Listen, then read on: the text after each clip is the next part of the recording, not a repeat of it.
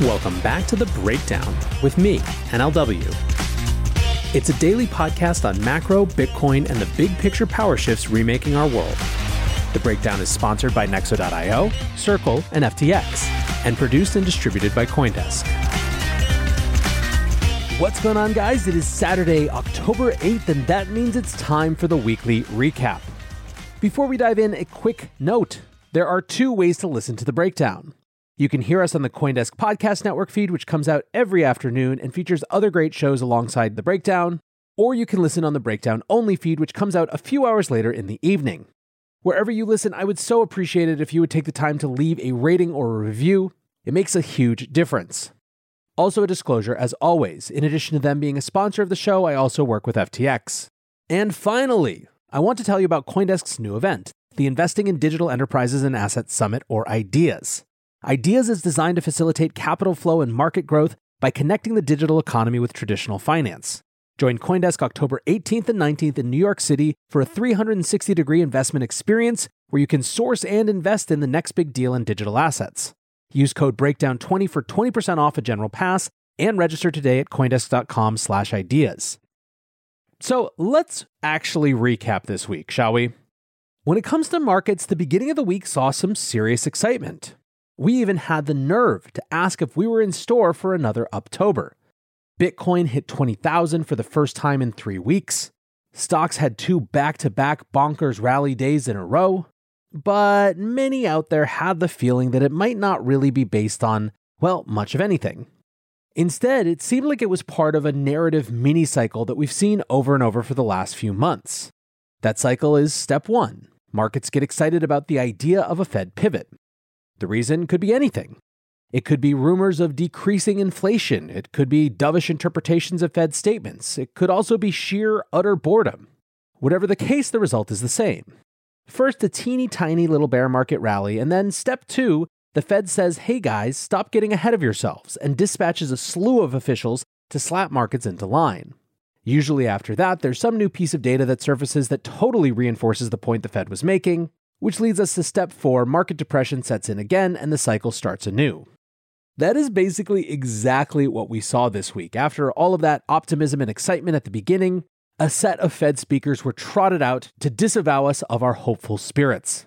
Joe Weisenthal, the host at Odd Lots on Bloomberg, shared the headline, Kashkari, we're quite a ways away from a pause in rate hikes, and added, this is what you get for piling back into stocks this week. So on Thursday, Minneapolis Fed President Neel Kashkari spoke directly to the prospect of a Fed pivot anytime soon. He said, we have more work to do.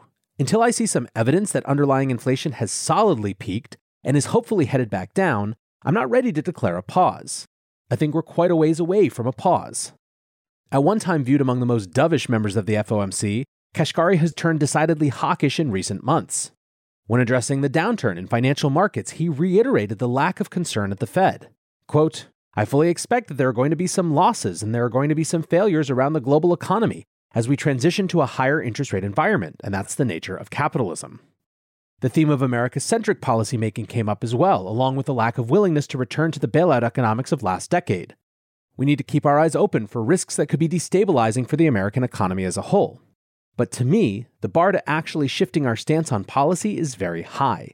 It should not be up to the Federal Reserve or the American taxpayer to bail people out. The bottom line is that Kashkari still sees inflation as the primary concern, regardless of cracks beginning to appear in the financial system. Quote, commodity prices move up and down, but underlying inflation, like wages and services, tends to be stickier. We're not seeing any evidence yet that those things are moving in the right direction. Now, one of the interesting things about our moment in time is that these aren't just statements that you read about, but you can actually go debate Neel Kashkari on Twitter. Scott Wapner, a host at CNBC, said, honest question for Neel Kashkari. How is there, quote, almost no evidence that inflation has peaked when it seems there is actually plenty across several different areas of the whole picture? Kashkari responded, Scott, it sounds like you were responding to Twitter coverage of what I said rather than what I actually said. I was talking about underlying inflation, not headline inflation. Ross Gerber, the CEO of Gerber Kawasaki Wealth and Investment Management, said, Neel, what happened to you? You seem hell-bent on making a name for yourself as the guy who ruined the American economy. How do you not see evidence? Neel Kashkari wasn't the only Fed official to speak this week. Providing a slightly more, call it measured take was Fed Governor Christopher Waller. who spoke at the University of Kentucky on Thursday. He said, "The focus on monetary policy needs to be fighting inflation. We have tools in place to address any financial stability concerns and should not be looking to monetary policy for this purpose." He reiterated that the pivot isn't coming soon. "I anticipate additional rate hikes into early next year, and I will be watching the data carefully to decide the appropriate pace of tightening." Some of the most interesting comments were about Waller's belief that market stability was intact and that current market conditions do not require the Fed to slow down. Quote, "I've read some speculation recently that financial stability concerns could possibly lead the FOMC to slow rate increases or halt them earlier than expected. Let me be clear that this is not something I'm considering or believe to be a very likely development. While there has been some increasing volatility and liquidity strains in financial markets lately, overall, I believe markets are operating effectively. Functioning in the Treasury, equity, and commodity markets remains orderly." Waller mentioned the additional tools at the Fed's disposal compared to those available in 2007, pointing to the Fed's international swap lines and the standing repo facility. Quote, "These facilities are capable of responding to strains that may put upward pressure on money market rates, but I think it is likely that their mere existence has been a stabilizing force." Finally, newly appointed Fed Governor Lisa Cook added her voice to the chorus at her first public appearance. She stated that U.S. inflation, quote, "remains stubbornly and unacceptably high, and data over the past few months show that inflationary pressures remain broad-based." To Cook, this necessitates further tightening to be sure the inflation rate begins falling. She also referenced the title of former Fed Chairman Paul Volcker's biography title, Keeping At It, and what is quickly becoming a new Fed motto. Quote, "Inflation must come down, and we will keep at it until the job is done.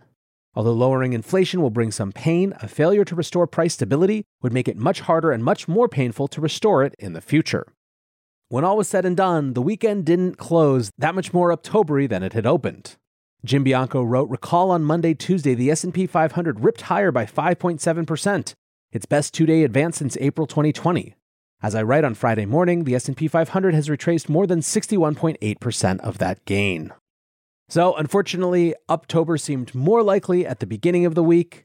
But hey, it's only the 8th. We have lots of time left. Want to keep more profits when trading? Get the best possible prices and trade with 50% lower fees on Nexo Pro. The new spot and futures trading platform uses aggregated liquidity of over 3,000 order books collected from multiple sources. Utilizing the complete Nexo suite allows you to earn interest and borrow funds as you wait for the next trade setup. Visit pro.nexo.io. That's pro.nexo.io and sign up today. The Breakdown is sponsored by FTX US. FTX US is the safe, regulated way to buy and sell Bitcoin and other digital assets with up to 85% lower fees than competitors. There are no fixed minimum fees, no ACH transaction fees, and no withdrawal fees. One of the largest exchanges in the US, FTX US is also the only leading exchange that supports both Ethereum and Solana NFTs. When you trade NFTs on FTX, you pay no gas fees. Download the FTX app today and use referral code BREAKDOWN to support the show. For the second half of this weekly recap, I want to hone in on Ray Dalio. This week it was announced that he is fully transitioning out of Bridgewater, the hedge fund that made him famous. And so in recognition of that, we're going to read a few of his recent threads. Before that, by way of background, Ray Dalio was a pioneer of quantitative strategy. He launched his firm, Bridgewater Associates, in 1975, beginning with a focus on advising corporate clients on currency and interest rate risks. It was relaunched as a hedge fund in 1990. Bridgewater became known for its use of computer analysis and developed a strong reputation in macro investing.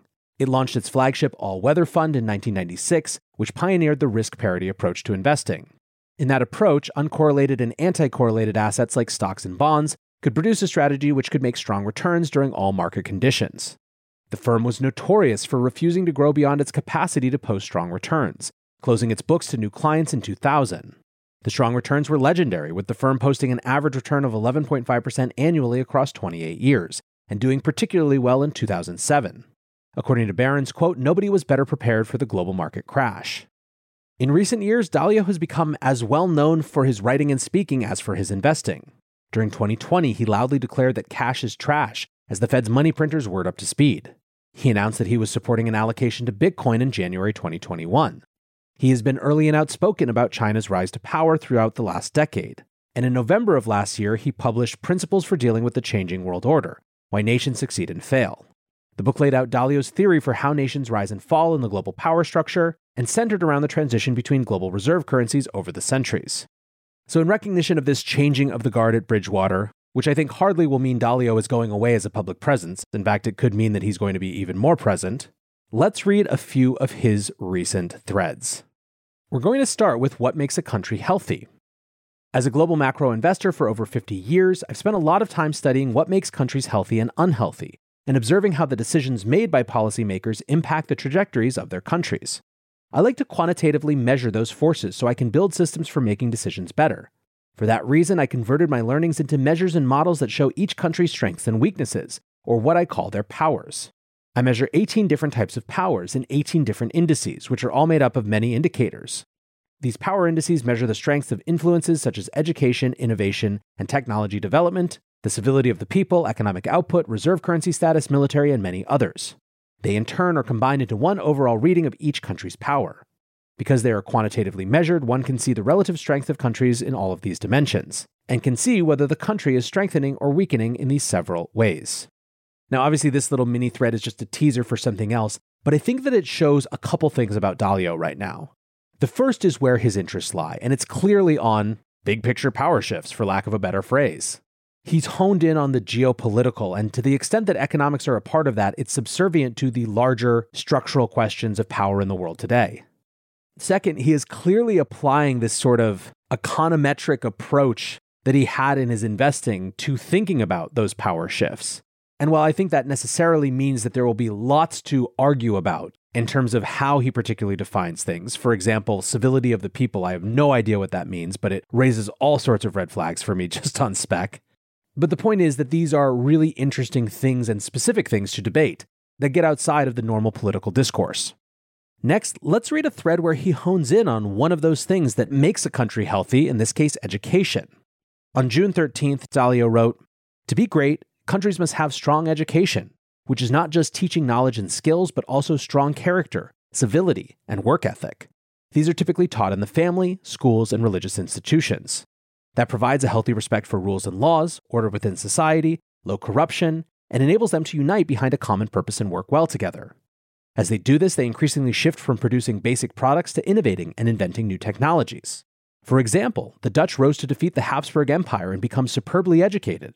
They became so inventive that they came up with a quarter of all major inventions in the world, the most important of which was the invention of ships that could travel around the world to collect great riches, and the invention of capitalism as we know it today to finance those voyages.